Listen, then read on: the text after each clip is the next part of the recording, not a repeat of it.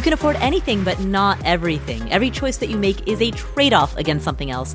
And that doesn't just apply to your money. That applies to your time, your focus, your energy, your attention, any limited resource that you need to manage. Saying yes to something implicitly means turning away all other options. And that opens up two questions. First, what truly matters? Second, how do you make choices that reflect that which matters most? Answering those two questions is a lifetime practice, and that's what this podcast is here to explore and facilitate. My name is Paula Pant. I'm the host of the Afford Anything podcast. Every other episode, we answer questions that come from you and my buddy, former financial planner Joe Saul-Sehy, author of the new book Stacked, Your Super Serious Guide to Money Management. Joe's here with me to answer these questions. What's up, Joe?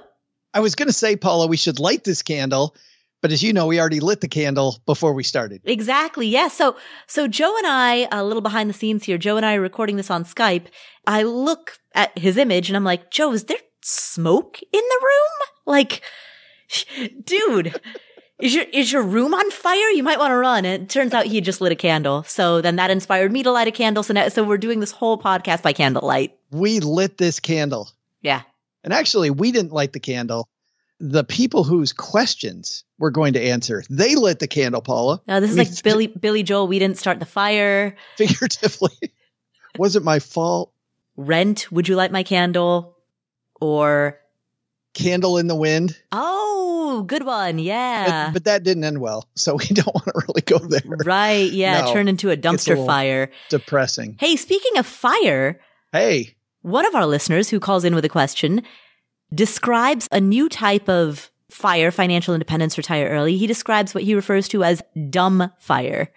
Dumb FIRE allowed him to build a portfolio of $6 million. That's a fun question. We're going to get to that later in the show.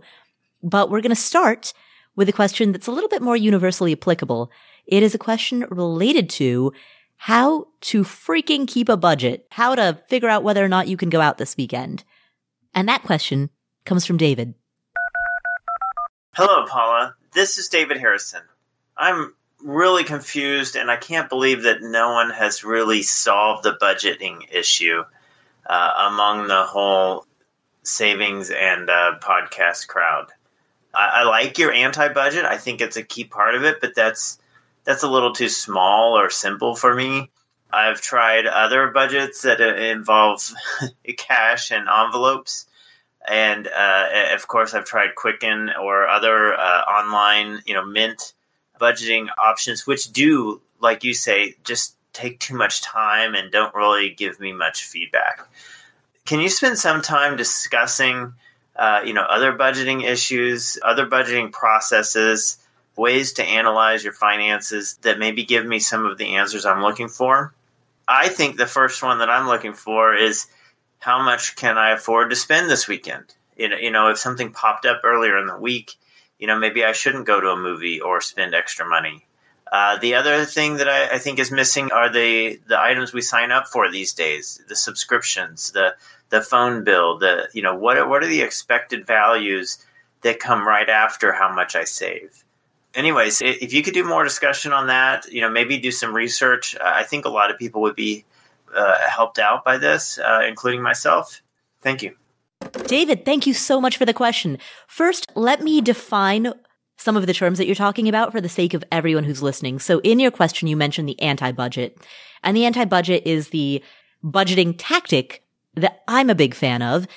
The anti-budget is meant for people like me who are not good at details. We don't like line itemized spreadsheets. We prefer to take a big picture view of things.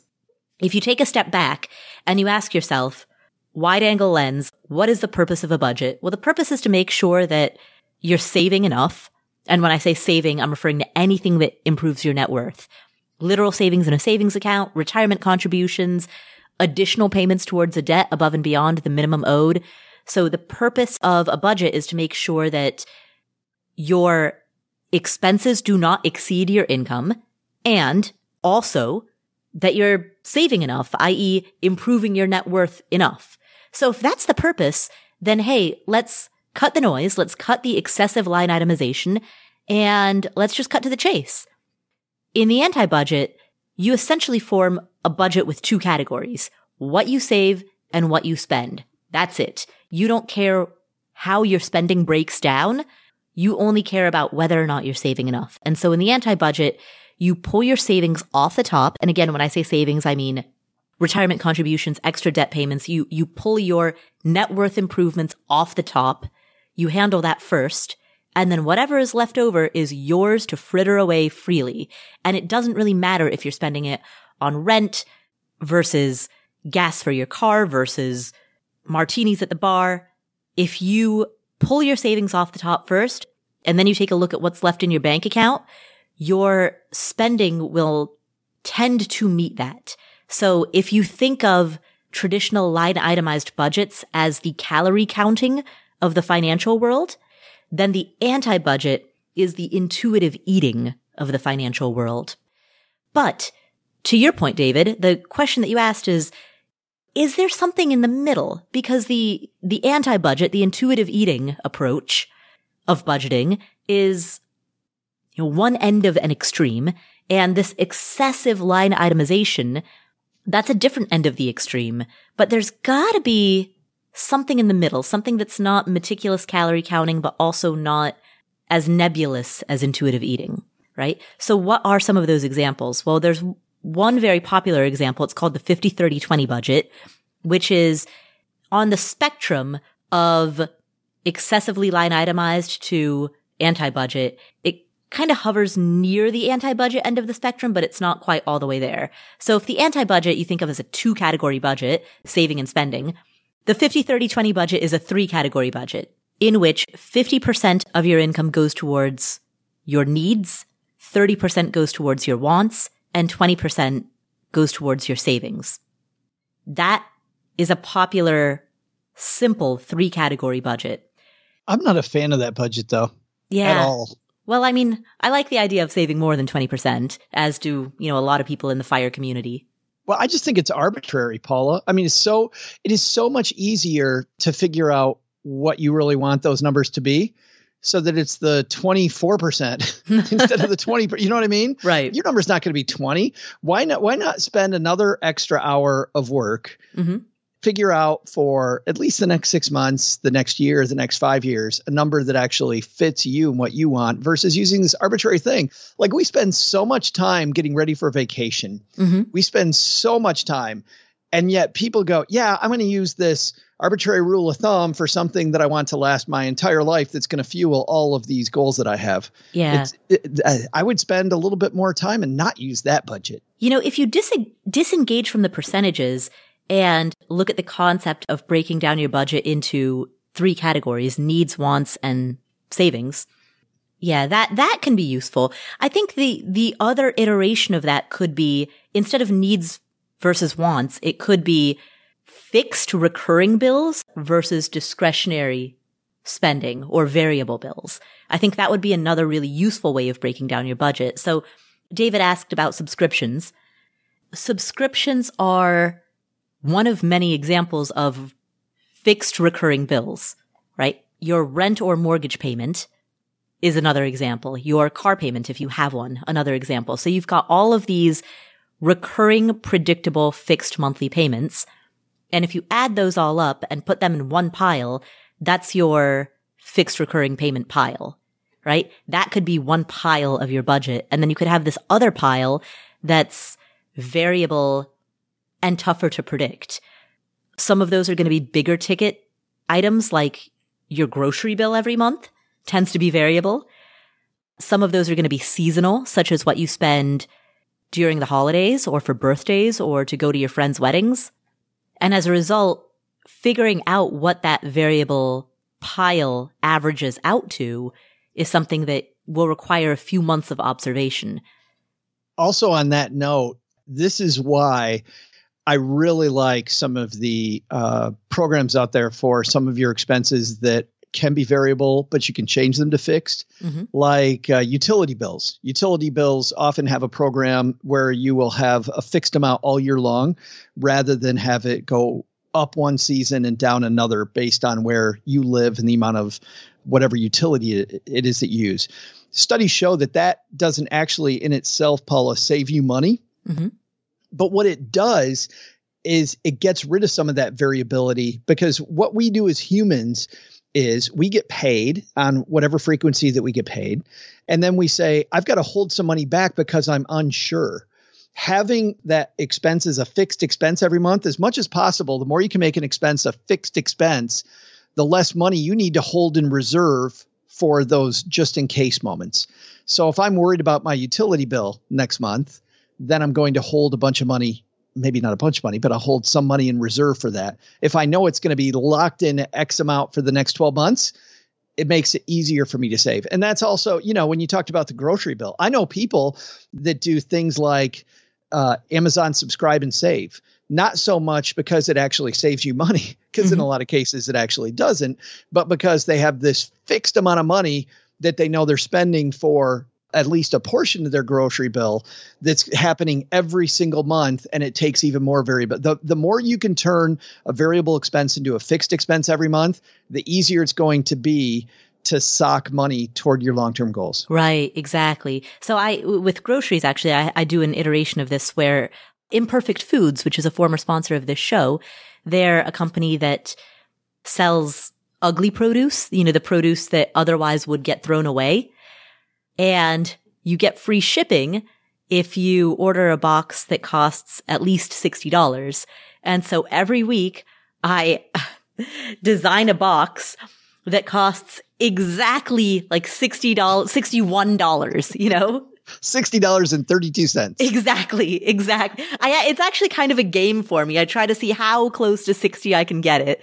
I'm like, all right, I'm adding one lemon into this box. That's going to push me right over the $60 mark. But at any rate, parsnip, you're in. Yeah, exactly. Just made it. But because of that, I know that I'm going to spend $60 per week at Imperfect Foods. And so it's a way to, as you were describing, Joe, a way to create some degree of predictability in my grocery bill, because groceries are a big ticket item. Food in general is a big ticket item. The average American, their biggest three expenses are housing, food, and transportation. So food is a big ticket item and necessarily a variable one. And so to your point, the more that you can create a sense of predictability and mimic the experience of it being a fixed cost, the more that you can then plan for the rest of your money. While we're segueing, David brought up Mint. Mint, and this isn't for David, this is for everyone. Mint is not a budget tool. Mint is not a budget tool. Mint is a tracking tool. And there's two different things going on with your budget. There's where you've been, which is great. Mint can be fantastic. The problem is a lot of people I talk to are like, yeah, I got Mint on my phone. I'm good. Got on my phone. Have you ever opened your phone and looked? Well, you know, I got on my phone, so I'm good. You have to look at it, but you can still make a lot of mistakes using Mint because, Paula, it only shows where you've been. It doesn't show where you're going. So a budget is planning the future. Mint can be very helpful by tracking where you've been. And I'll give you a very famous example of this. Thomas Jefferson, Tommy Jeff, as we call him. Tommy was literally nobody calls him that. You don't call him that? Well, okay, maybe I don't. TJ. But you call him just TJ. Goes by his initials. Yes. So TJ wrote down all of his expenses. Like, he is known, if you go look up Thomas Jefferson, he is known for writing down every single thing he spent money on. If you've also studied TJ, you know that he was so broke. He owed everybody money, Paula. His budget was absolutely rotten. So writing down your expenses in a ledger back in TJ's day is the same as having Mint on your phone. It can be helpful to write down those things, but if you're like Thomas Jefferson, it isn't a wall that stops you from continuing to make the same mistake tomorrow. A budget is going to help you not make those mistakes. And so Mint, while it can be useful, is much better as a tracking tool. So to use a food analogy, once again, you know, in the way that I talked about how the anti-budget is intuitive eating versus line itemized traditional budgets or calorie counting, the distinction between a tracking tool versus a budgeting tool is the difference between inputting the food that you already ate into an app like MyFitnessPal or Lose It, an app that allows you to track your calories and your macros, right? It's the difference between inputting the food that you already ate versus making a plan for what you're going to eat tomorrow and inputting that in a forward-looking manner into that app. Right. And by the way, when people hear this, I know there's people that use Mint and they do have some budgeting tools in Mint, meaning, Paula, I can go in and say, okay, in restaurants, I'm going to have it be $100 a month. And if it goes over $100, I will get a text message. Mm-hmm. That's a tracking tool with a little bit of budgeting. But when I used Mint, it was very easy to just blow right through that. Oh, look, I got a text message while I'm at Outback, not Joe, I'm getting some insight into your life right now. So, David, you mentioned the envelope budget, and that is a popular budget. It's popularized by Dave Ramsey and is particularly good for people who are either beginners or who are trying to get out of debt, particularly very serious consumer debt, credit card debt. And the reason that it's highly effective in those specific use cases is because of the fact that it's forward-looking and you can't blow past the limitation. So when I say forward-looking, I mean you're making a plan for how much you're going to spend this week or this month. You're pulling all of that money out of your bank account up front. You're sticking it in envelopes. So in that regard, it's forward-looking. You're not tracking what you have done. You're thinking about what you will do. And because it's cash, there's no way to blow past it. You can't swipe a piece of plastic or tap your phone. And so it creates these guardrails. However, it's highly inconvenient. Like to literally physically carry around envelopes of cash in a modern society that is increasingly becoming cashless is not something that people can really stick with for the long term. Which is why I found, though, that there are, to your point, there's the apps out there that bring it to the 21st century. Still is difficult, but gets around some of the carrying cash around problem by having these separate virtual envelopes on your phone where you can open up an envelope. So you just have to have this it's this nice, to your point, for people just starting out. I see it as far less onerous and still this nice little pause before you actually spend the money. I love that little pause, just a little, should I be spending this? Are there any particular, well, you know what, I take that question back. So Joe, I was about to ask you if there are any particular apps or tools that you like that can perform that function. And I myself was going to mention YNAB, You Need a Budget. Yeah, that's probably the most popular one. It's a subscription service. You're going to pay for it. But you know what? When it's free, hello, Mint, I'm looking at you. When it's free, you are the product as much as the customer. Right. You're being marketed all the time. When I had Mint on my phone, I was being marketed all the time. Right. But the reason that I almost kind of want to retract that question is because I think oftentimes people can get so caught up in conversations around product, what's the best app or tool to use, that the conversation around product ends up deviating from the more important conversation, which is around strategy. And I think David does a good job of asking about strategy within the question that he left us, the voicemail that he left us. And I love that because, Paula, I think what we're getting to that frustrates David a little bit, like, why has nobody solved this? I think we have actually solved it, David. And I think the answer is you have to start with you. You don't start with the tool that's the best tool, which is, I think, the beginning of David's question. Like, why haven't we solved this yet in financial writer world? Why not? That's because this is unsolvable. There is definitely a different budget for somebody who can live a life of flexibility and opportunity, and someone who really needs to know where every single penny goes so that they can build that foundation. Because at the beginning of your journey, I think setting up that foundation as quickly as possible is so important.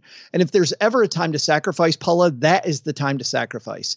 Yeah. That's the time when I look at money that I blew and problems that I had with money. And I wish I could take back a lot of that and instead set up a solid foundation, because what that gets you to is this place later on where you can, instead of worrying about every single dollar, you can celebrate the fact that you have the ability to be much more flexible and fluid. And like David Allen says in his book, Getting Things Done, you can be like water, which I just love that analogy. He talks about water in a stream and just flowing which way the stream's going. Well, it's called cash flow. It is nice. It is.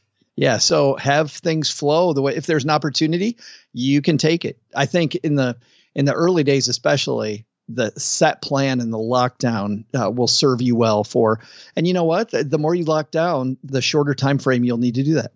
Okay, so to take this back to another food analogy, think of the Atkins diet. Not that I'm advocating for Atkins, but I'm thinking about the way that they've structured it, where they've got phase 1, phase 2, phase 3. Yeah. And so depending on how much weight you want to lose, depending on the goal that you have and the situation that you're in, you might start in the induction phase, phase 1, in which case the food parameters that you're given are very different than a person who's starting in phase 2 or even starting in phase 3, right? So I guess to go back to the food analogy, the same thing applies with budgeting. Like the degree of strictness versus flexibility that you would be seeking in a budget is going to depend on what phase of life you're in and what phase of your financial life you're in.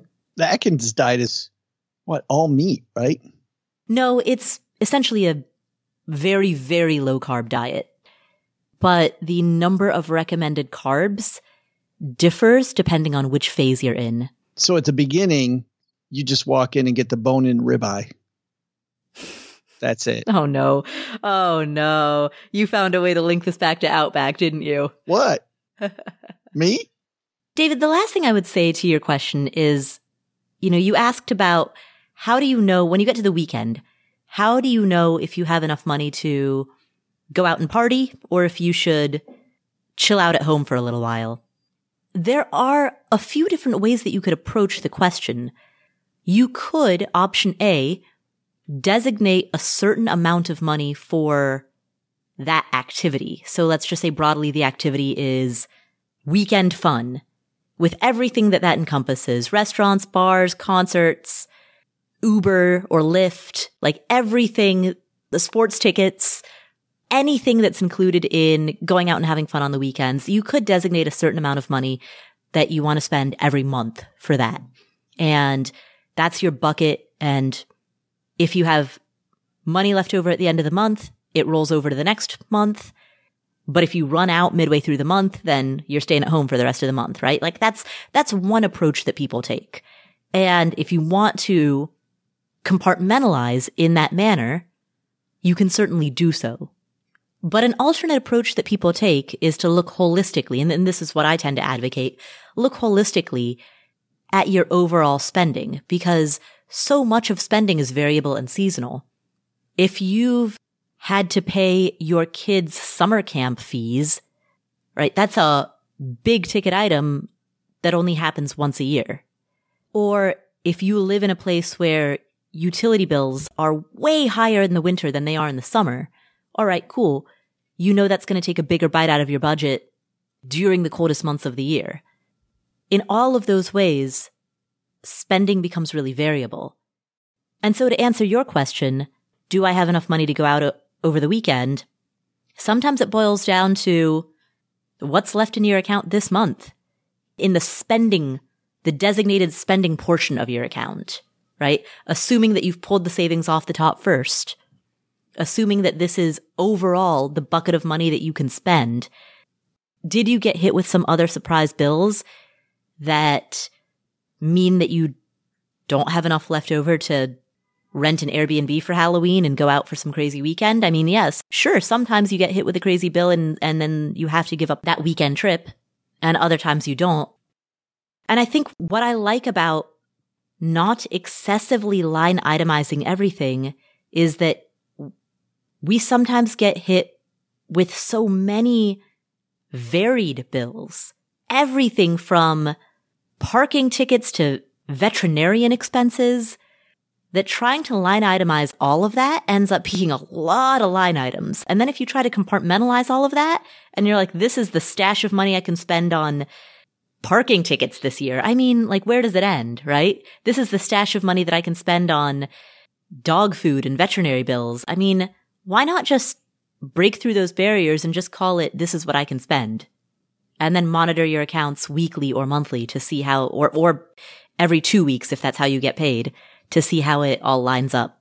I know people that variability drives them crazy, and they would much rather have a, here's how much I can spend on dog food this year number, and have to break through that and think about it than not. And then I know people, of course, that would rather have it all in one big slush fund and just figure out how much I have to save and stop there.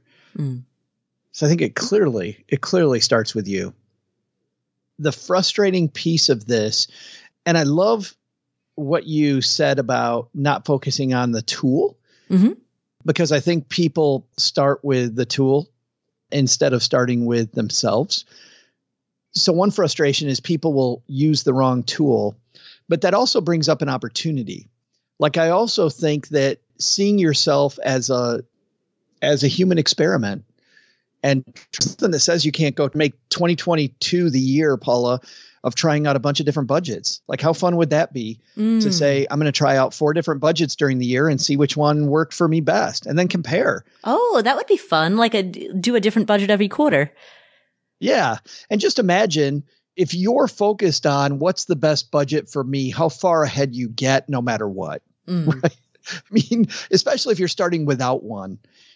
You're ahead because you've consciously thought about it. You're ahead because of the fact that you tried 4 different ones. You know yourself better by the end of the year. I don't think there's anything wrong with making yourself part of a human experiment, make yourself the guinea pig, so to speak. I think is pretty exciting. That also leads me to something that I think is the most important thing, way above tools. And it's this constant self-talk about my budget. And I think that what happens is we get really busy. We have so many things that go on in our lives. And then a month goes by and we forget to look at things.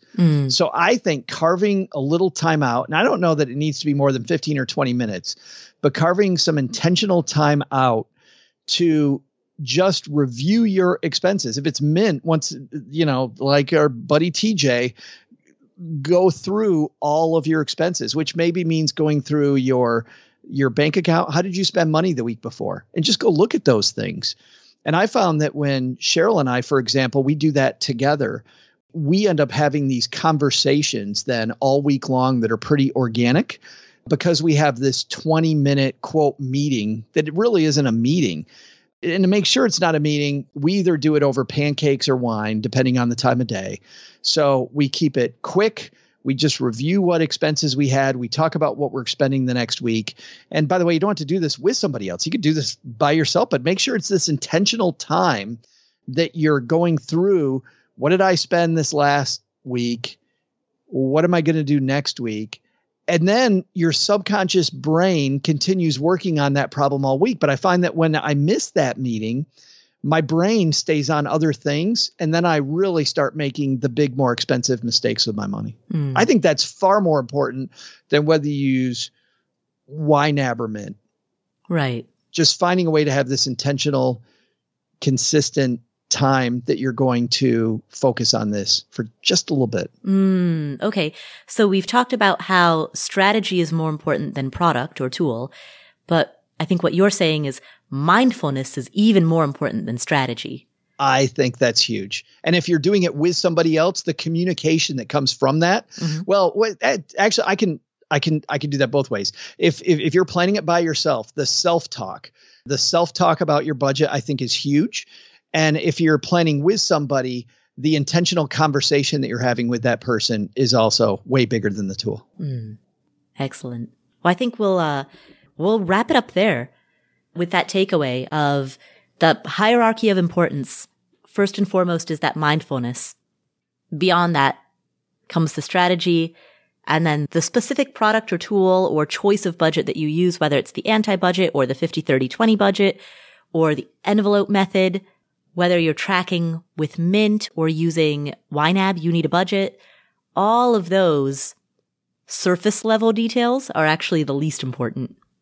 So thank you, David, for asking that question. And best of luck with whatever budget you end up choosing. We'll return to the show in just a moment. All right, so what are some of the next really big goals that you're saving for? Maybe you're saving for a down payment on a home. Maybe you're saving to buy your next car in cash or to at least make a pretty big down payment on your next car. Maybe you're saving for a kid's college fund or for your own college fund. Well, there's an app called Monarch that makes it easy to help you reach your financial goals. In fact, the Wall Street Journal named it the best app for growing your savings. Monarch is the top-rated all-in-one personal finance app. It gives you a comprehensive view of all your accounts, investments, transactions, and more. Create custom budgets, track progress toward financial goals, and collaborate with your partner. And now get an extended 30-day free trial when you go to monarchmoney.com/Paula. Monarch has a very simple, intuitive design. They have loads of built-in features that help you collaborate with your spouse or partner, with your financial advisor. You can invite them to your account at no extra cost. They'll get their own login info and a joint view of all of your finances. You can customize it to look exactly like you want it to look like. You can customize the types of notifications that you get. I've set mine up so that I only see the big ticket stuff. I personally don't want to see the little things. I just want to see big ticket items. So I've set up my notifications accordingly, but you can do it however you prefer. You can change the layout of your dashboard. You can make it your own. And Monarch will never sell your data to third parties or show you ads. After trying out Monarch for myself, I understand why it's the top-rated personal finance app. And right now, listeners of this show will get an extended 30-day free trial when you go to monarchmoney.com/Paula. That's monarchmoney.com/Paula for your extended 30-day free trial. This episode is sponsored by State Farm. Are you a small business owner looking for insurance that fits your needs and budget? Look no further than State Farm. State Farm agents are not just insurance providers. They're also small business owners who live and work right here in your community. They understand the unique challenges of running and protecting a small business. When it comes to small business insurance, State Farm knows what it takes. Create a plan that fits your needs and your budget. State Farm agents are ready to help you choose personalized policies that truly understand your business. Insure your small business with a fellow small business owner. Talk to a State Farm agent today and get started on personalized small business insurance that fits your needs. Like a good neighbor, State Farm is there. Talk to your local agent today. 10 seconds on the clock. How many things can you name that are always growing? Like your hair, your net worth, I hope. Your income, your investment portfolio. Again, I hope. Hey, how about the revenue in the business that you run on Shopify? Shopify is the global commerce platform that helps you sell at every stage of your business, whether you just started or whether you've been in business for 10 years. Whether you're selling accounting textbooks or windshield wiper repair kits, and whether you're selling in person or online. If you're online, know that Shopify has the internet's best converting checkout, 36% better on average compared to other leading commerce platforms. And you can leverage AI with Shopify Magic, an AI-powered all-star. Now, what I like about Shopify is that it's there for you whether you are just beginning or whether you are doing your first million in revenue, your first dollar to your first million plus. Shopify powers 10% of all e-commerce in the US. They have award-winning help. And businesses that grow with Shopify. So sign up for a $1 per month trial period at shopify.com/Paula, all lowercase. Go to shopify.com/Paula now to grow your business, no matter what stage you're in. Shopify.com/Paula.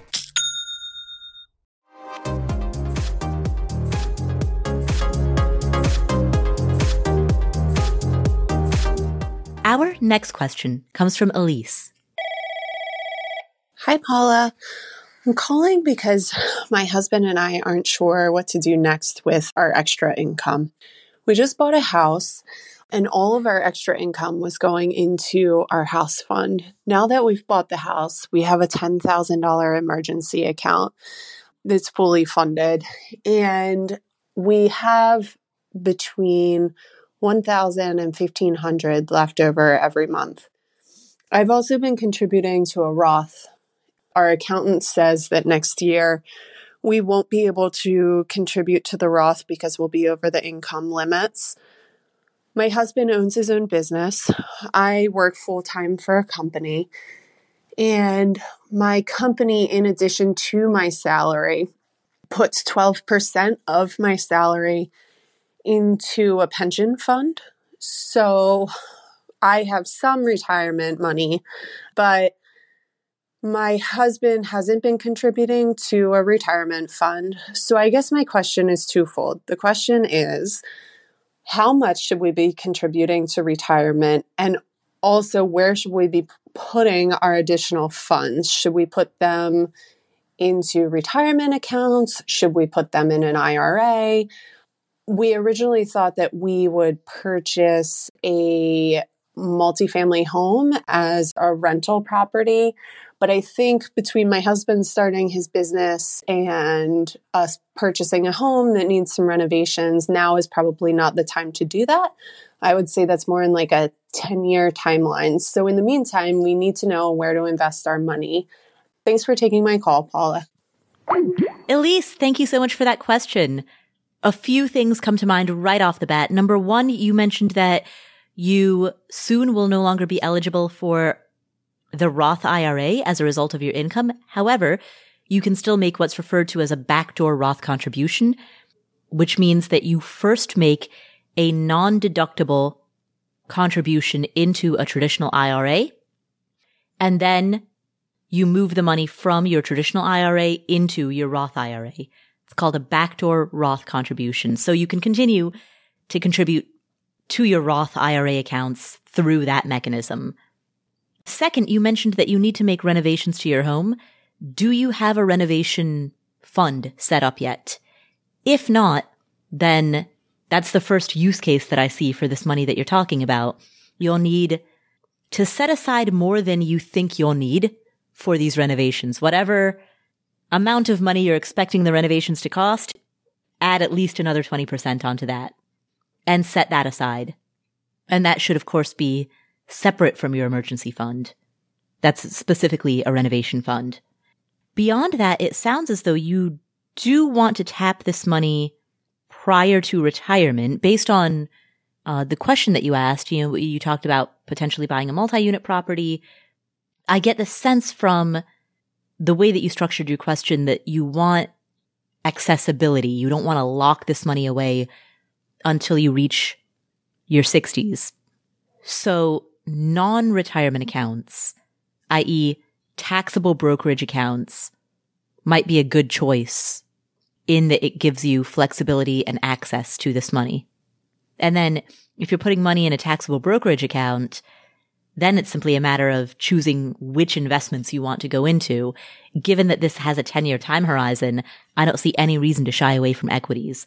So a broad market index fund or a series of broad market index funds that represent different underlying indices, or even a small allocation towards individual stocks, I think any of those would be fine given the 10-year time horizon. Yeah, let's dive into the order of operations here, Paula, because I think this is a fantastic financial planning question that Elise has. And what a wonderful place to be where you're looking at free cash flow and how to capture that. Because as you know, so many people don't have any idea how much free cash flow they have. And because of that, they spend a lot of money on things that they really don't care about instead of making sure that they get this future that they deserve. So the order of things, if I'm Elise, is to map out what she wants. And the more crystal clear she can become on that, the easier the planning gets. And I know this is the most difficult part because often we don't know what we want. And if we don't, then we generally solve for flexibility. But if we put a baseline on what Elise wants in the future, if it's to maintain the lifestyle that she has now after X day, but not have to go to work anymore, I think that's a fine place to start if you have no idea. Just try to do that first and then solve for how much money do I need to set aside for that type of a future that begins on X day. That date that she sets her sights on determines then the tax strategy. So the second piece then, Paula, that you mentioned, which is the Roth IRA, is absolutely fantastic as long as she wants it after a certain date in the future. If it's early money that she wants it for, which to your point, it doesn't sound like she does, then that's that's the number one tax haven to put money inside is the Roth IRA. Choosing investments inside that also is the second piece. So how do I structure the tax ramifications? Roth IRA first. Are there any opportunities? Let's go through some of the opportunities she might have available. She mentioned that her company puts 12% into a pension fund. How great is that? Yeah, right? That's amazing. That is fantastic. So is there room in a 401k or retirement plan at her work then?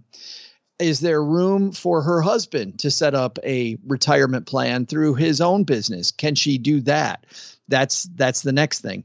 Generally speaking, there is a cost to setting up a retirement plan. And that can go from an incredibly low cost if it's a one-person operation to a huge cost if it's hundreds or thousands of people that he has in the company. So without knowing those details, I don't know what is best. But I will say this, the least expensive option out of pocket is probably contributing to hers first because somebody else is picking up the fees. That doesn't mean, by the way, that she might not have fees in those investments. She very well might. So she still needs to know what the fee structure is inside of her retirement plan. But in terms of setting it up cost, she won't have to have any of those. Yeah, the administrative burden. Those are already taken care of through her employer. But then certainly I would look at his work and see if there's opportunities there. Yeah, there could be. So the simple IRA or the solo 401k, those are both good options for people who are self-employed. If it's just him, the solo 401k, of course, if he's got 100 people working for him, won't work. So we don't know enough about that. But assuming it is a small business, he has some opportunities available there. Beyond that, you and I talk all the time, Paula, then solve for flexibility. What are some fairly tax efficient ways of investing where you won't have a lot of tax friction, but can also have the money in a place where it should be? And you pointed out equities is one of those places. And something like an exchange traded fund that mimics one of the big indices or the total stock market is a fine place to start. An exchange traded fund will be more tax efficient than a mutual fund because exchange traded funds enjoy some tax loopholes that mutual funds don't. So if I'm given the choice to do one or the other, I'll choose an exchange traded fund over a mutual fund. But I also like an index so that I'm not buying an individual position and I don't have to consistently weed that garden, so to speak. I don't have to track the stock and make sure that the company's still doing what I originally intended for it to do. Beyond that, I thought about something else too, which is when you start your own business. And this is the powerful thing about starting your own business that people don't think about. We think of having a business as an income stream for today, but Paula, a business can also be part of your retirement strategy. I mean, part of the reason that I'm talking to you today right here is because at age 40, I was able to sell my business and then do something that I preferred to do over being a financial planner. Wow. So you're the original early retiree. I'm not the first one. I'm sure there was somebody before me, maybe one or two, but you know what I mean? I think that looking at the resale value of his business and building it with an intention to sell it in the future is also something that I think any business owner should look at. How do I increase the value of this business? And I'll tell you what happens, because a lot of people don't think about their business that way. They run their business suboptimally. And when you build a business with the intention of selling it in the future, what do? You end up creating systems, you create processes, you get rid of some of the things that slow down the business growth. You start thinking about business growth and you do this marvelous thing with your business, which is you, in a lot of cases, make it better. The business serves the customer better and it serves you more. A guy that has a podcast that I like a lot on this, and he's written some books on it. His name's John Warrillow. If you are searching for him, it looks like it's Warrillow. So it's Warrillow. And his podcast is called Built to Sell. Mm-hmm. It is profiles of business owners and how they set up their business to sell it. And his books and his company is all based around how do you set up a business. I like his writing. I like his podcast. John Warlow is a fantastic resource for any business owner who's looking to tweak how they run their business. The book, The E-Myth by Michael Gerber, also a good resource. That is my number one favorite book in the world of business.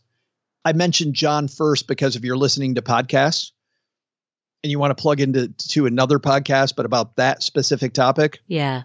John has a podcast. Michael doesn't. So. Yeah. Yeah. Well, when I say book, I consume most of my books in audiobook form. Yeah. Yeah. Michael is fantastic. And the E-Myth, I heard about the E-Myth first from the president of American Express when I was working for American Express. And when you have people that are running 1 and 2 person operations, and the E-Myth is their favorite book, and the president of American Express also says the E-Myth is his favorite book, a gentleman named Ken Chenault, you know this is a book with a lot of great universal truths. A book that can scale with you. Yes. Yeah, absolutely. And the long and short of that book, by the way, is develop processes, develop systems, have an organizational chart. Even if you're a company of 1 person, have an organizational chart to outline all of the roles, because there's a distinction between the person and the role. So form that org chart, even if it's a 1-person company, because you want to see how these roles interact with one another so that eventually you can replace yourself in certain roles. Like, in other words, the org chart must be identity agnostic. Yeah. That, by the way, Paula, helped me in 2 ways. Number one, it showed me what I wanted to delegate first, because I realized when I had all these different functions that I was doing, I knew which one I needed to delegate. And it also helped me with a second thing. When I say delegate, what a lot of business owners do, and the book does a great job of pointing this out, most business owners abdicate. They don't delegate. They go, oh, you've got a bunch of experience, Paul, in this area. Why don't you take that over? And then I completely forget about you. I forget about that whole business function. I don't have any process of oversight. Then I burn out the person that I handed that to. And when the person leaves because they're disgusted that I have no oversight, no opinion, I've just handed it to them and it's not their business, it's mine. When they quit, I don't even know what they did. And that will sink your business if you abdicate instead of delegate. And that it's hard. There's an art to being able to get that right. It's incredibly difficult. Yeah. Anyway, to get back to Elise's question, because we've gone down the business as asset rabbit hole. Yeah, exactly. Investing some of that money into that business, reinvesting back into the business that he runs could be an excellent use of that money. But it's much more volatile, and the returns are harder to predict and harder to quantify. When you're looking at a stock chart, you can look at VTSAX and see how it's performed over the last 30 years. It's very hard to quantify the ROI of an extra $1,000 into a business that you own and operate yourself. And there's a risk with any small business. There's always a risk that it might collapse. But if it works out, it can work out big. Which is where I think before you invest in more infrastructure, before you invest in new tools, I would invest in the E-Myth or Built to Sell. Oh, you know what? Actually, no, zooming out from that, forget the specific recommendations that we're making again, because there's a distinction between product versus strategy, right? Forget the specific product, in this case, the specific pieces of content that we're recommending. Zooming out from that, the bigger recommendation is invest in lifelong learning. Invest in taking courses, taking classes, getting mentorship, getting coaching, sharpening what Stephen Covey, the author of 7 Habits of Highly Effective People, refers to as sharpening the saw. That's another type of investment, similar to investing in your own business, where the returns are incredibly difficult to quantify. And there's always a risk that it may not have any payoff because that's completely up to you. So the payoff might be zero. But if it does pay off, it can be the highest earning returns that you ever experience. And going back to David's question, what a great part of the budget that is. Right. Spending X% of it on your own education. Same thing with a time budget as well. I've been thinking about that in terms of the team here at Afford Anything, trying to encourage them. I just started a Slack channel called Sharpening the Saw. I started it yesterday. Encouraging them to devote a chunk of their paid working hours to acquiring new skills. That's an investment I'm willing to make. I'm happy to make. Knowing full well that any of them can quit tomorrow and they get to keep the benefit of everything that they've learned. They get that for life that they're doing on company time. But I'm, happy with that because my role as an employer is to make space for the people in my team to develop these skills that will benefit them for life, to sharpen the saw, and to plant such a stake in the ground, like the priority on lifelong learning, that I'm willing to put my money where my mouth is. I'm willing to pay people to learn. At any rate, I feel like we're straying far from Elise's question. I think we gave her a lot of great ideas, though, on where to put it, at least where to start. And I think that order of operations is super important. Right, exactly. And I think big picture, what we're trying to say is, sure, you've got taxable brokerage accounts and index funds and maybe a small allocation of individual stocks. Those are all examples of product, once again. But product is less important than strategy and objective. Like David's question, it goes back to what do you want and what are you trying to achieve? And if what you're trying to achieve is greater business growth, well, then that's informative. Whereas if what you're trying to achieve is diversification away from the business that you run, the business that your husband runs, well, all right, then that's also informative because it means that then you don't put that money into the business. It means that you diversify out of it by sticking with market investments. And if what you're trying to achieve is a combination of both, you want to grow his business and you also want to diversify a little bit away from it, well, heck, you can always split the money. Use half of it for each purpose. So thank you, Elise, for asking that question. We'll come back to this episode after this word from our sponsors. We're driven by the search for better, but when it comes to hiring, the best way to search for a candidate isn't to search, it's to match. And you can do that with Indeed. Indeed is a matching and hiring platform that has over 350 million global monthly visitors. It allows you to schedule, screen, and message so that you can connect with candidates faster. And beyond just hiring faster, 93% of employers agree that Indeed delivers the highest quality matches compared to other job sites. They leverage over 140 million qualifications and preferences every day, which means Indeed's matching engine is constantly learning from your preferences. Whenever I hire somebody inside of Afford Anything, I'm doing so because we are already overloaded with work. We have way too much on our plates, and so we need to hire so that somebody can start taking some of that stuff off of our plates. But hiring itself is added workload on top of already busy workload. So it's great to have a platform like Indeed that helps you hire faster and find higher quality matches. And listeners of this show will get a $75 sponsored job credit to get your jobs more visibility at Indeed.com/Paula. Just go to Indeed.com/Paula right now and support our show by saying you heard about Indeed on this podcast. Indeed.com/Paula. Terms and conditions apply. Need to hire? You need Indeed. So lately, I've been on a mission to change the way people view their finances and to encourage people to overcome obstacles and adversity. It's just more and more important to me every day. So I've teamed up with the folks at LifeSurge.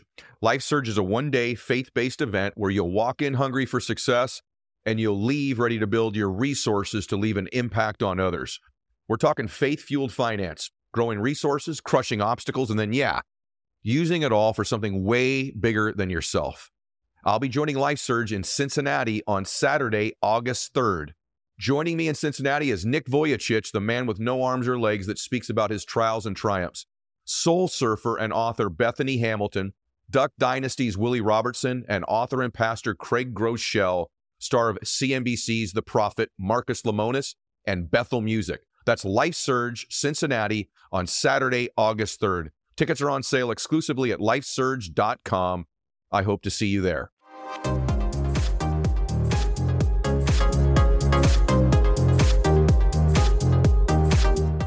Our next question comes from Jeff. Hey, Paula. My name's Jeff, and I have a question about how to deal with a large amount of capital gains in taxable brokerage accounts as I enter semi-retirement. I'm 50 years old, and I've reached financial independence through what I think of as DUMFI. Basically, about 20 years ago during the first dot-com boom, I was lucky enough to sell a small web company, not unicorn money or anything like that. I took home maybe $500,000 maybe. And at that time, I just took that money, bought a bunch of individual stocks. I do it differently now, by the way, but bought a bunch of individual stocks, set the dividends to reinvest, and then have more or less pretended that wasn't there for the last 20 years. I continued to work in the tech industry, lived within the means of that employment, didn't dip into the savings, and saved a little bit more, but mainly let that original amount grow. So today, as a 50-year-old, got about $6 million in investments, plus a paid off house. But of that $6 million, only $1 million is in retirement accounts. The other $5 million or so is in taxable brokerage accounts.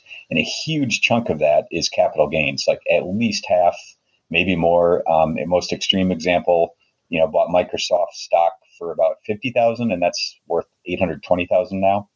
In terms of current income, we get dividends of about $60,000 a year. I do a little consulting a couple hours a week, and my wife tutors at the local elementary school for fun, and that's another $50,000 or $60,000 a year. So, this is a great lesson, I guess, in the power of compounding and time and patience and living within your means. And I'm super appreciative and feel lucky of that. But I'm kind of at a loss of a strategy for how to start realizing these capital gains in a way that makes sense. For example, do I sell stock every year, even if I don't need the cash, just to spread out the gains? Do I sell large amounts or small amounts, kind of like reverse dollar cost averaging? Is there a strategy of which stocks I should sell first, like income generating versus those that have appreciated the most?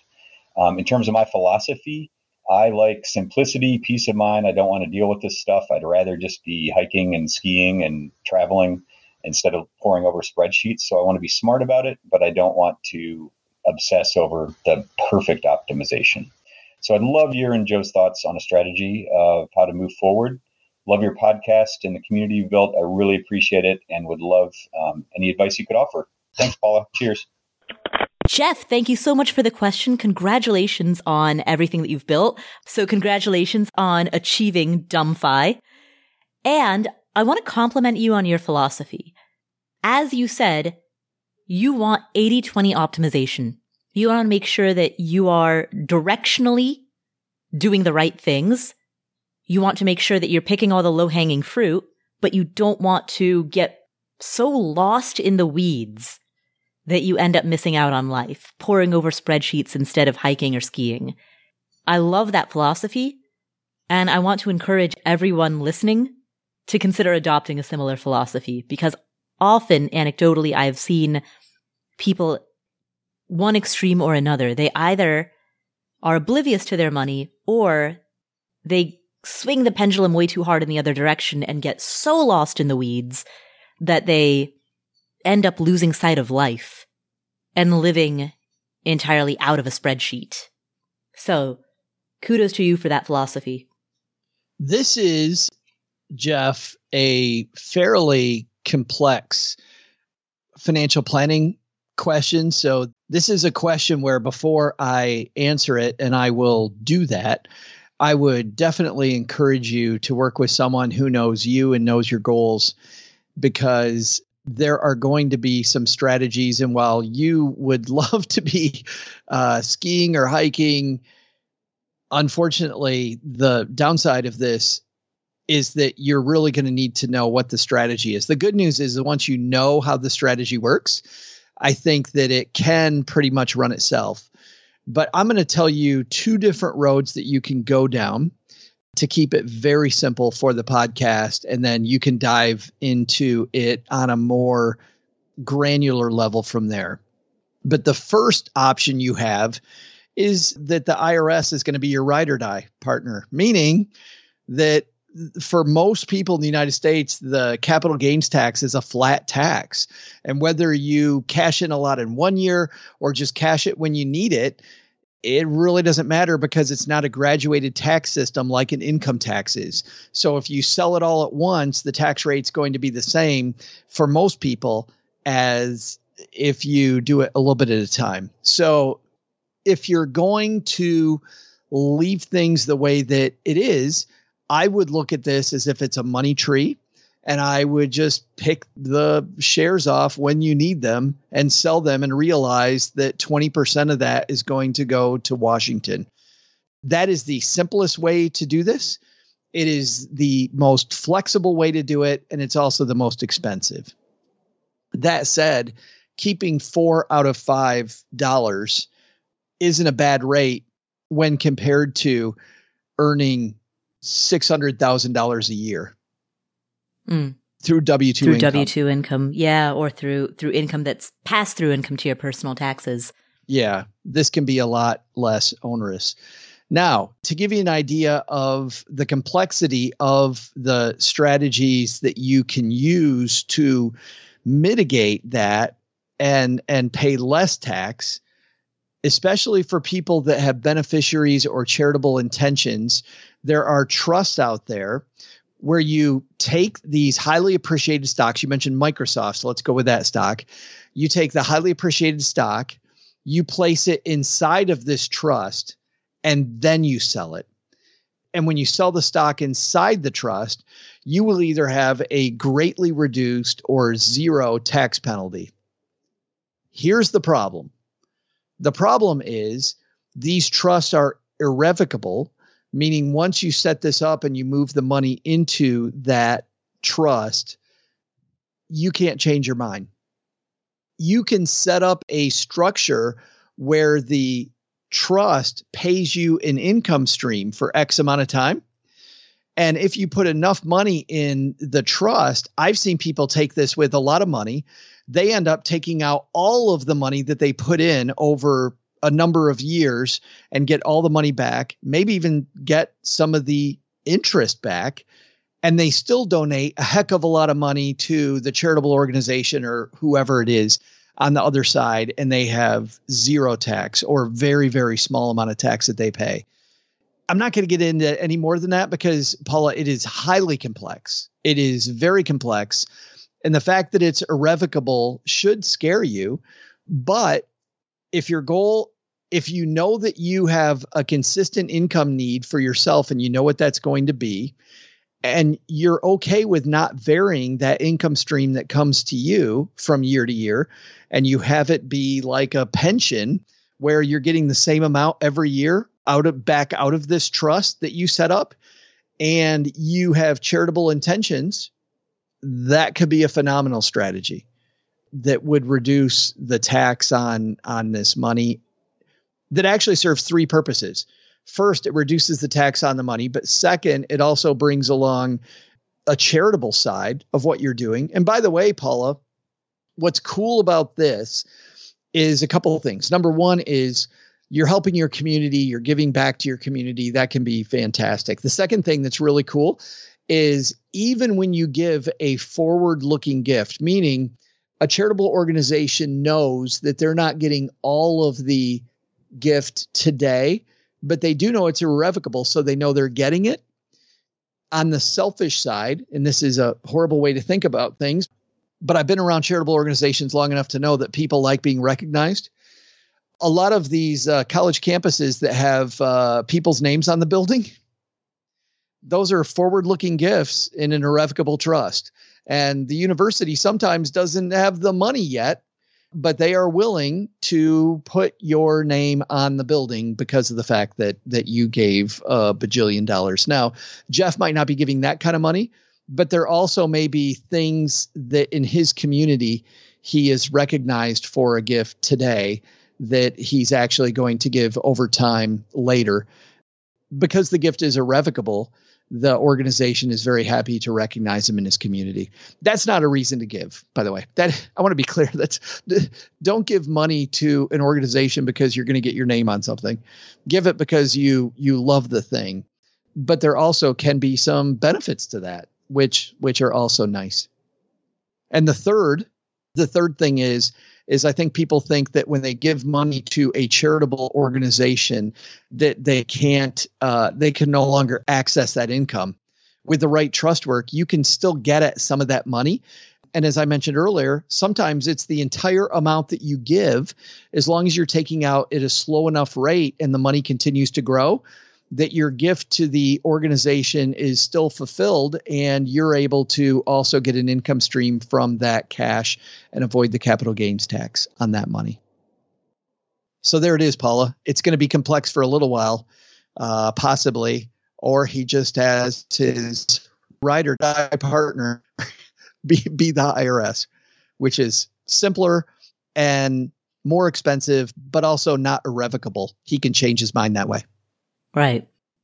I'll just mention 2 other details. Number 1, Jeff, if you have any capital losses, if you've made any investments in GameStop or AMC that ended up tanking, you can, of course, have your capital losses offset capital gains in the year that you harvest them. So if you do realize any paper losses, turn your paper losses into real losses, you'll want to time when you do that in such a way that that loss can offset a gain.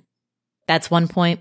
The other point is that if you don't want to go through everything that Joe was just talking about, if you're not trying to create an income stream from a trust, but you instead, taking a simpler route, just want to make sure that at least a portion of the money that you've grown is spent on some charitable activity that you value, you could create a donor advised fund.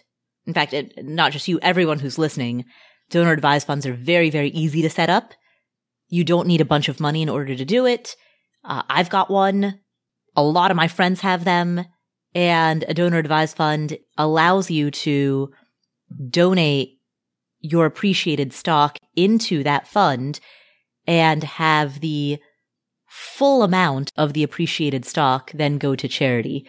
So you yourself individually, personally, won't benefit from it, but you know that whatever charity you support ends up getting a much, much bigger chunk of money. That is a wonderful point, Paula, because one thing, Jeff, that you should never do ever again is give cash to charities. I would always, if I'm you, donate stock to the charity. Mm-hmm. Absolutely. Just change around the way that you spend money. If you were going to give cash, keep the cash, use that for your groceries.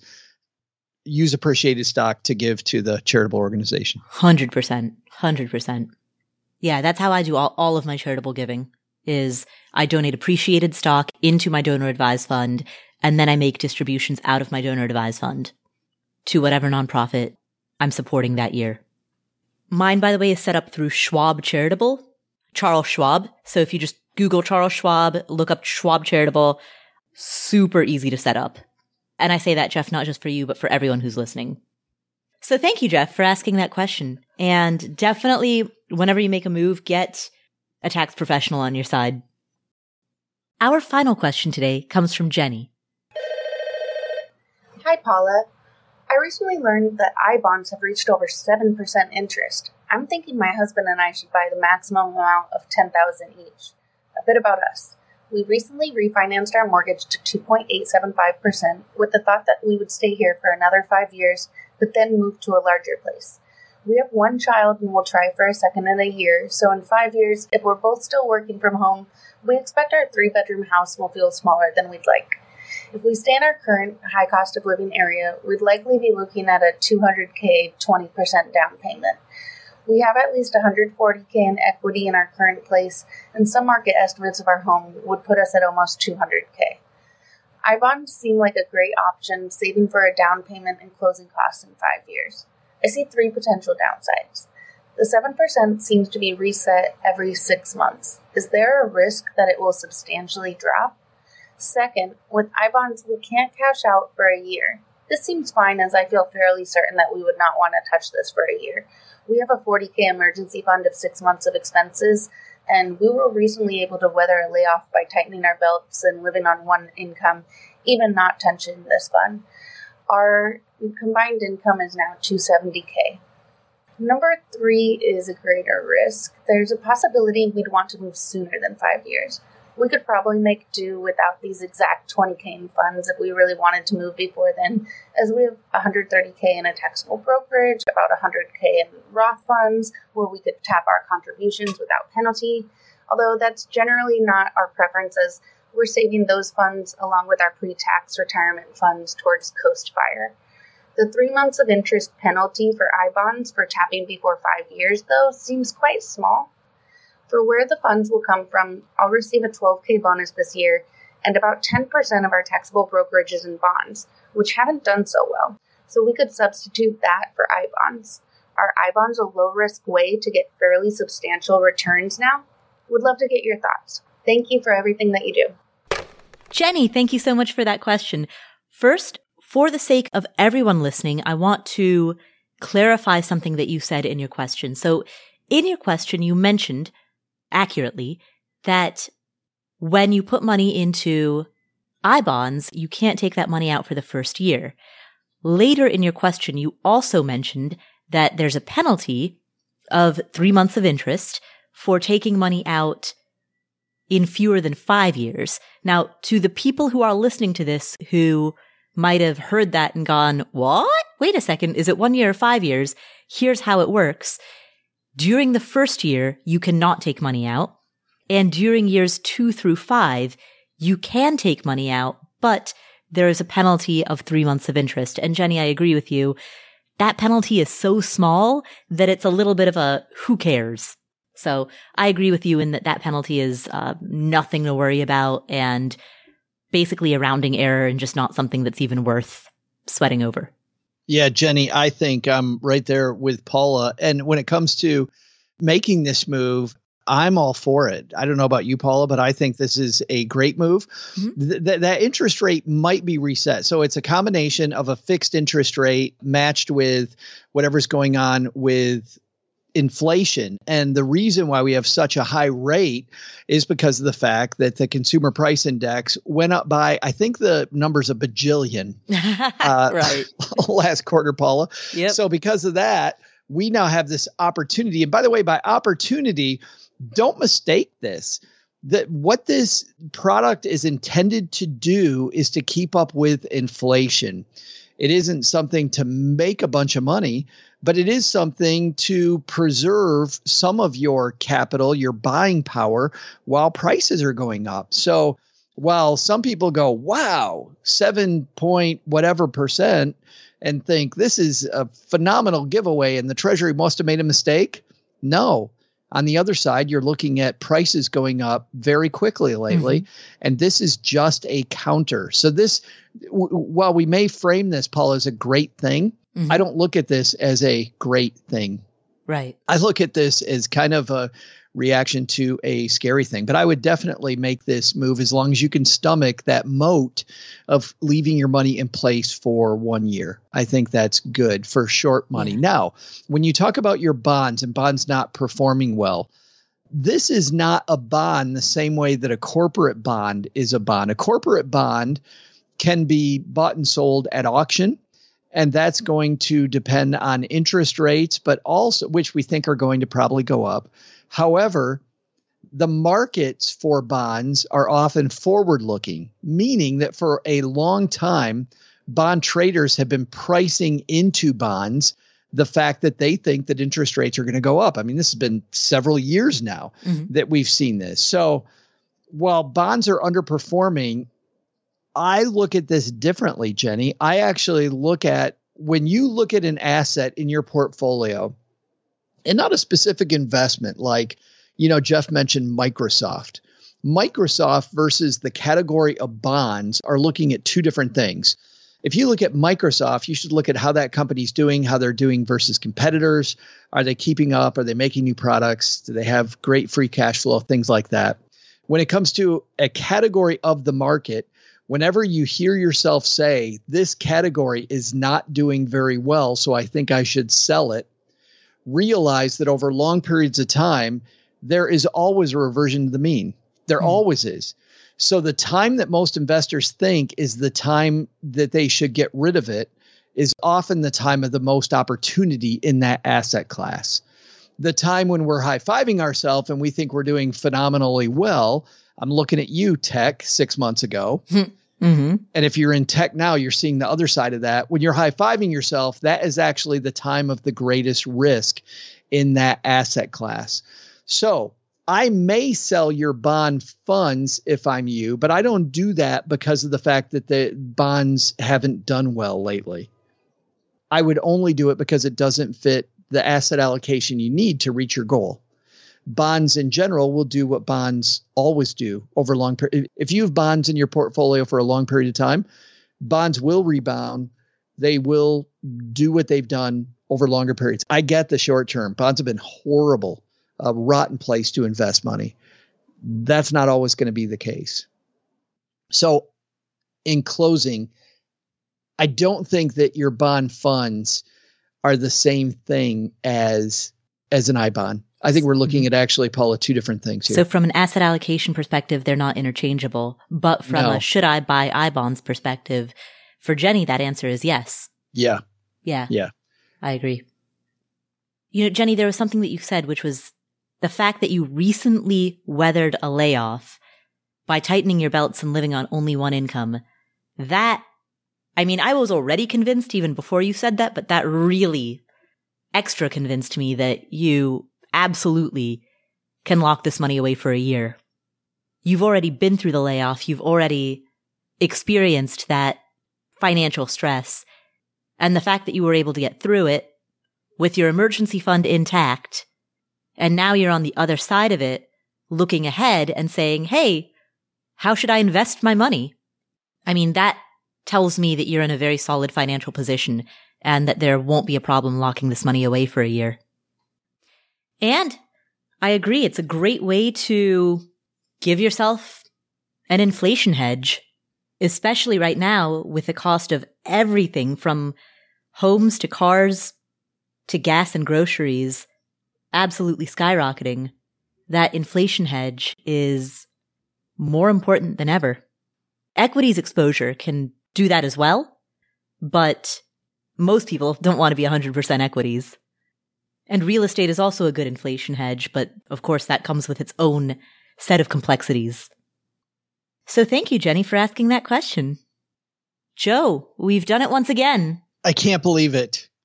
It's over, and I still had 3 references to Outback Steakhouse left. Oh, what were they? What were they? Let's hear them. Well, I didn't mention Trip on the Barbie. Outback is, boy, Paula. Well, okay, what Barbie like barbecue? It's an Australian slang. It's an Australian chain. So they have their shrimp on the Barbie. Is Outback? Yes. I don't think Outback is actually an Australian chain. Oh my, where? I mean, okay, sure, maybe they're referencing the Outback of Australia. The whole thing. They serve Foster's. That's the second thing. Foster's is like their signature beer. Nobody in Australia actually drinks Foster's, though. That's the oil can of beers? I call it the oil can of beers. That's what Americans think Australians drink. Australians don't actually drink Foster's. I don't know. Okay, my Aussie listeners, please. Chime in, yeah. Oh, I'm sure they're going to be all about the Outback. Like, oh yeah, here in Brisbane, it's all we do is eat at Outback. All we do. We get the bloomin' onion. Yes. Just before we go hang out with the wallabies. I don't know. I got the echidnas. I got no idea. Well, if you're in Brisbane, then you're out at the Great Barrier Reef. So yeah, that's a great place. No, Great Barrier Reef is up further north. It's like by Cairns. Whatever. You're surfing, aren't you? Mm. If you're in Brisbane, then you're surfing. Yeah, you could be surfing there. Yeah, there you go. All right. I got something. I got some reference. Would it be great? Somebody was complaining, by the way, about Sex and the City lately. And I will admit, I do not watch Sex and the City. Mm-hmm. Yeah, they have that reboot, yes. And Just Like That, I think is what it's called. Yeah. As tough as it is for me to admit that I don't watch it. But I have heard lots of complaints, though, that there are tons, Paula, of product placements on the new one. Like they're consistently and constantly showing off different brands of liquor or products they use or whatever. And it's painfully obvious. And I don't know myself, but we may want to think about that as an alternate income stream. Paul, as I'm sitting here with my Bloomin' Onion. And drinking your, what was that sparkling water that we were talking about on a previous episode? Oh, come on. Spindrift. Spindrift. Yes. See, we're giving this away. We're doing it wrong. We're giving it away. Yeah. We were talking about good business advice. Yeah, seriously. Look at us missing the boat. Yes. I think, though, in fairness, for people that don't know that we're joking, we will continue to miss that boat. Yeah, 100%. That is a boat we will continue to miss. I will continue to make jokes about different products and pretend that we're going after marketing money, and we're not. We're not. Yeah, exactly. There will be no product placement. You know, I'm a big believer in having a firm line between advertising and editorial. And that comes from my journalism days. It comes from working at a newspaper. You do not blur that line. And one thing that I will use the word hate, even though it's a strong word. One thing I absolutely hate about many blogs that are out there is that they blur the line by having content that's basically an advertorial. I see so many campaigns, Paula, where they don't disclose that they're being paid, and it drives me crazy. And by the way, these are the same people that are all over. And on one hand, rightfully so, a lot of commission-based financial planners, and yet they'll take product money and do a blog post or an Instagram campaign or whatever it is, and not disclose that it's a paid campaign. Isn't that the same thing? Right. And it's fine to take that money, but like disclosure needs to be there. Disclosure totally needs to be there. When you hear an ad on the Afford Anything podcast, it's clear that it's an ad. Right? It's obvious that it's an ad. Right. So there's never any question as to what is editorial content, what is advertising. It is abundantly clear which is which. And it needs to be. Exactly. It so needs to be, and it drives me crazy. But Joe, as you sit here drinking your Spindrift and waxing poetic about the Outback. Yes, exactly.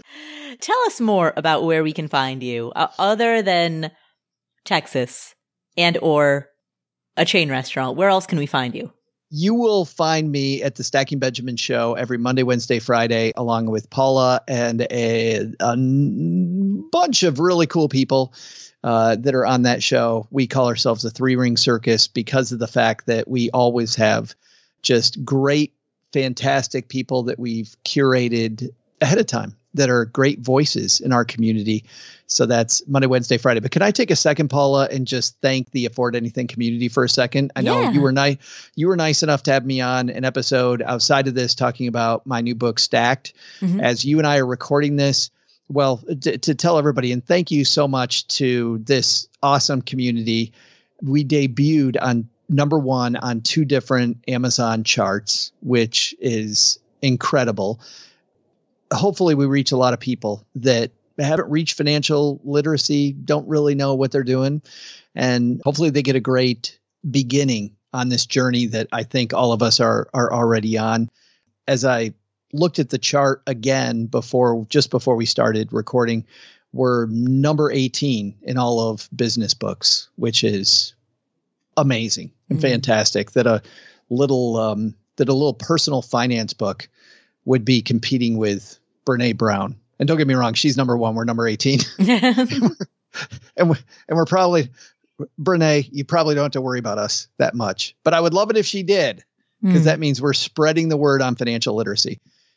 Anyway, it's been fantastic. So thank you to the whole community for supporting the project. And on behalf of Emily Guy Birkin, my co-author, just a huge thanks. I'm so happy to hear that, Joe. And I'm happy to hear that your book debuted at #1 on multiple charts, because it is an excellent book and that is very well deserved. Well, thank you. And I'm not just saying that because you mentioned me on page 13. She actually, for people listening, she was very upset that she wasn't on page 12. My first words, I was like, lucky 13, huh? What could go wrong with that number?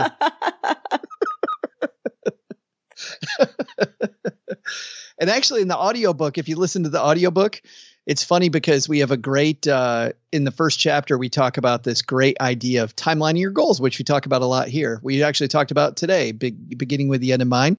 And the first, we do snippets of different interviews I've done, but the first one is actually from the Afford Anything show. The rest of them are from Stacking Benjamins, but the first one's from Afford Anything. And you hear Paula talking about timelining your goals.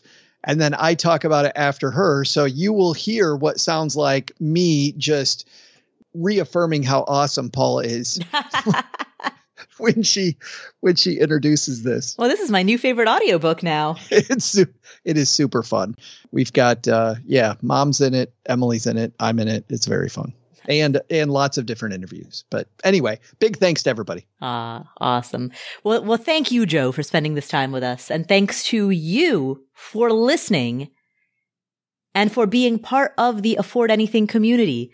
So if you want to discuss this episode with other amazing people in the Afford Anything community, go to affordanything.com/community, where you can chat with people based on your life circumstances, such as the decade of life that you're in, or whether or not you are pre-retirement, post-retirement. You can chat with people based on life circumstances. You can chat with people based on topics of interest, like real estate or index fund investing or cryptocurrencies, whatever it is that you're interested in, whatever phase of life you're going through, whatever geographic region you live in, you can find your village of people there. So affordanything.com/community to chat about this episode or any topic related to financial independence and personal finance. You can find your village there, completely free.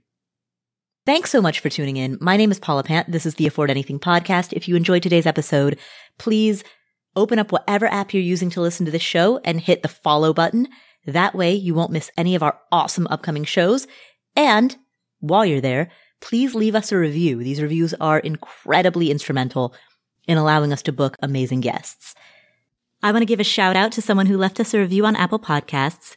They go by the name True Blue, and they said, quote, "Initially, I started listening to boost my financial literacy, but this podcast is more than just finance.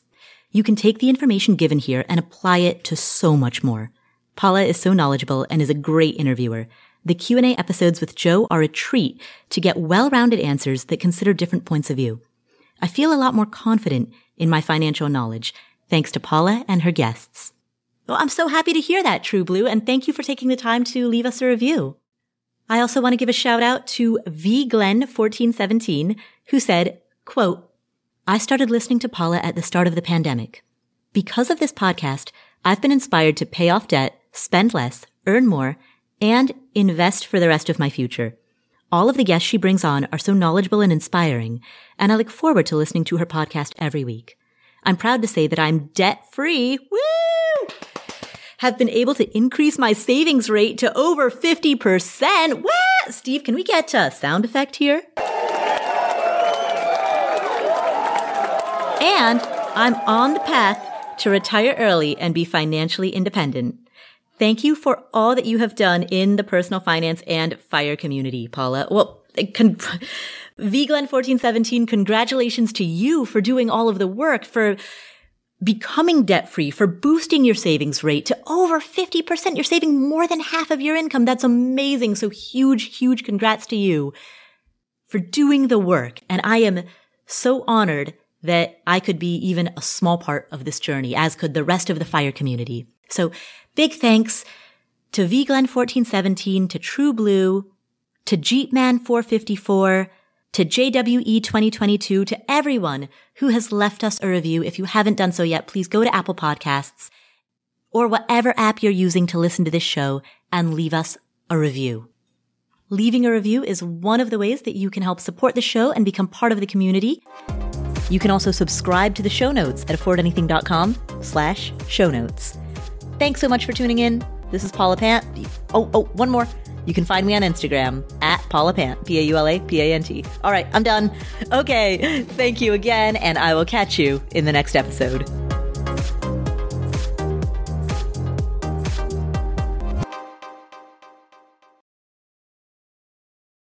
Here is an important disclaimer.